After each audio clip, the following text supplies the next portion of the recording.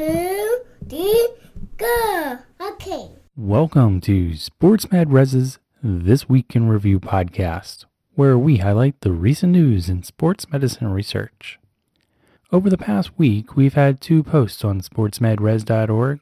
That's res.org. In the first post, we introduced an expert consensus statement on the management of large chondral and osteochondral defects in the patellofemoral joint.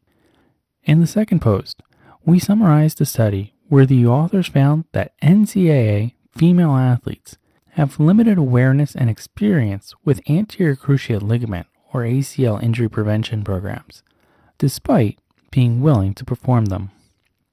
If we take a closer look at that second post, we find that the authors surveyed NCAA Division I and III female athletes to see who had experience or awareness of injury prevention programs. The authors asked athletic trainers to share links to the 12-question survey with women's teams and posted links on social media. Athletes from 31 institutions in 19 states completed the survey. Overall, only 15% of the 440 current athletes had performed an ACL injury prevention program. Furthermore, only about 1/3 of the athletes knew about ACL injury prevention programs.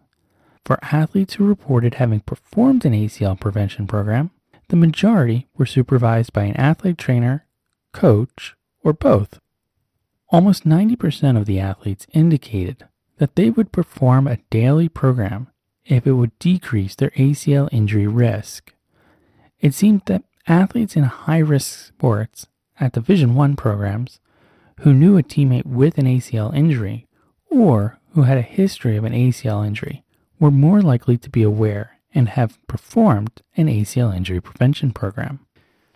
The study is interesting because the authors demonstrate that implementation and awareness are very low among NCAA female athletes, despite their apparent willingness to participate. This complements prior findings that only 1 in 5 high school coaches have implemented injury prevention programs. These new findings add to the story by showing that the athletes are willing to perform these programs, but we need to do a better job of getting the word out about the existence of these programs. It would be interesting to see if the willingness to perform a program affected compliance and adherence. It was great to see that athletes in higher risk sports were more likely to have performed or be aware of an ACL injury prevention program. However, the overall implementation and awareness were quite poor. It would be fascinating to see whether these athletes were recently performing these programs or if they had actually performed them a long time ago, for example in high school. Regardless, this study and previous research highlight that we need to do more to educate coaches, athletes, and other stakeholders about the feasibility and necessity of adopting injury prevention programs. It is time to deploy one of the most effective tools in our prevention toolbox. Don't forget, we also share extra material on social media. This week's most popular post was a case report of elbow osteoarthritis in a competitive enduro off-road motorcyclist. And if you're an athletic trainer who's looking for evidence-based practice CEUs, then please check out our 6 online evidence-based practice CEU courses available through Human Kinetics website.